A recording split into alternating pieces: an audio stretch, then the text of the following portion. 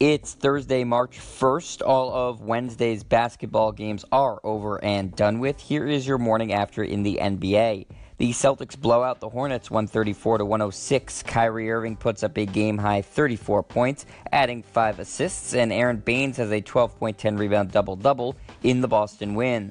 Kemba Walker scores 23 points and hands out 5 assists, and Dwight Howard finishes with 21 points for Charlotte in their loss. The Pistons crushed the Bucks 110-87.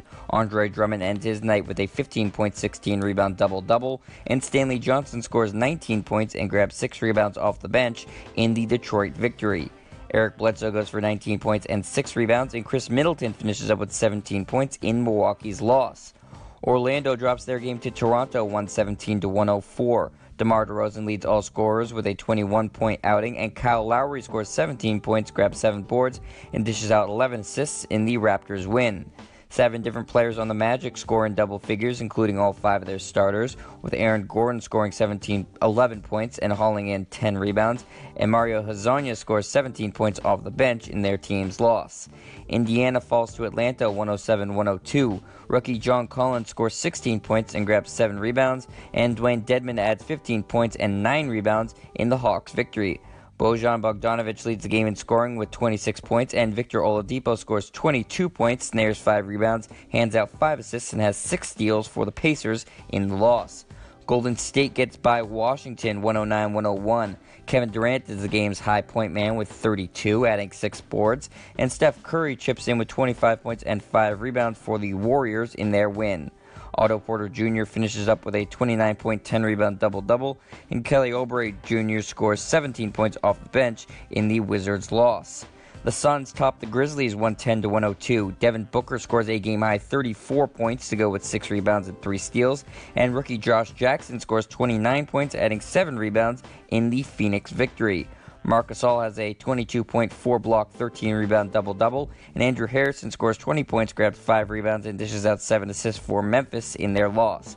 Oklahoma City sneaks past Dallas 111-110 in overtime. Russell Westbrook drops a game-high 30 points to go with 3 steals, 7 assists, and 11 boards, and Paul George scores 23 points, hands out 6 assists, and grabs 11 rebounds in the Thunder victory. All 5 of the Mavericks starters end the night scoring in double figures, with Harrison Barnes putting up 26 points, 5 rebounds, and 5 assists, and Dirk Nowitzki scores 21 points, gets 3 steals, and hauls in 8 rebounds in the losing effort. San Antonio is down by New Orleans 121-116.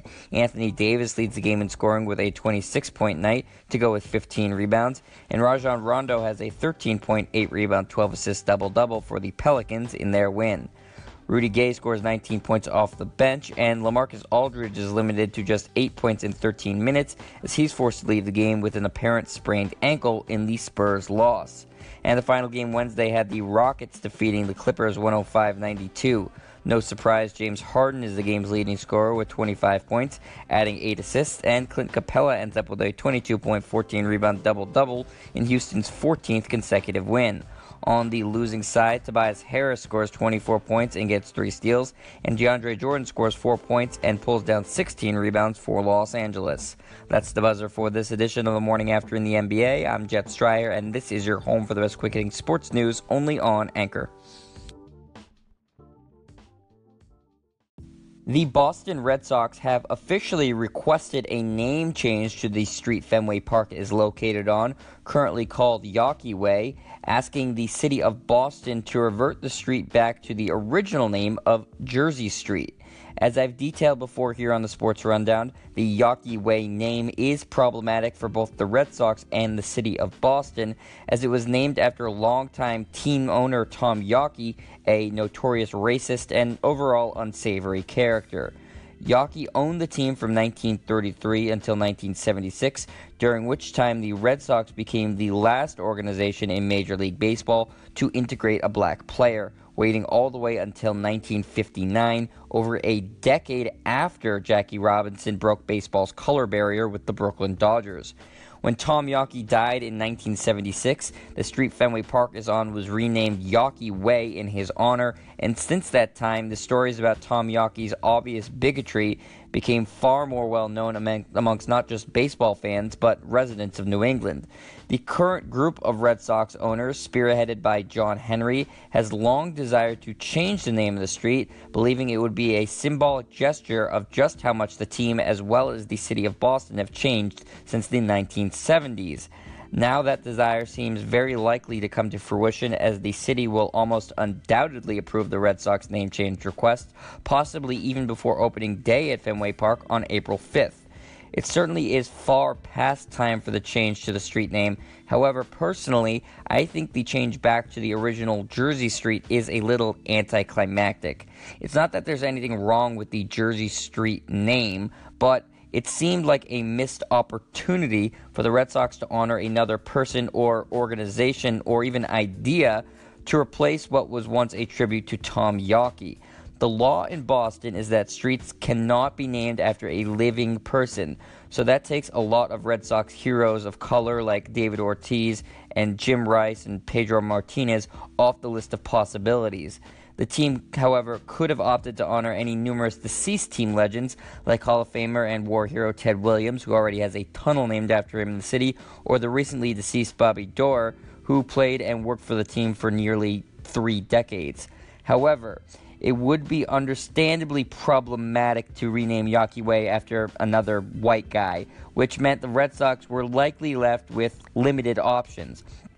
I don't work for the team, so fortunately I didn't have to come up with a new name.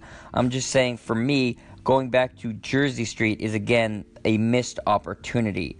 Overall, it's, as I said, a long overdue change to make, and regardless of the new name, it's a significant improvement over one that was made to honor a man whose legacy included 0 world championships and a history of overt racism. I'm Jet Stryer, and this is your home for the best quick-hitting sports news, only on Anchor.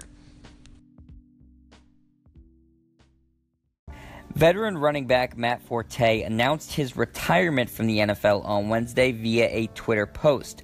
Forte will finish his career at 32 years old, having played for 10 seasons, 8 of which were with the Chicago Bears.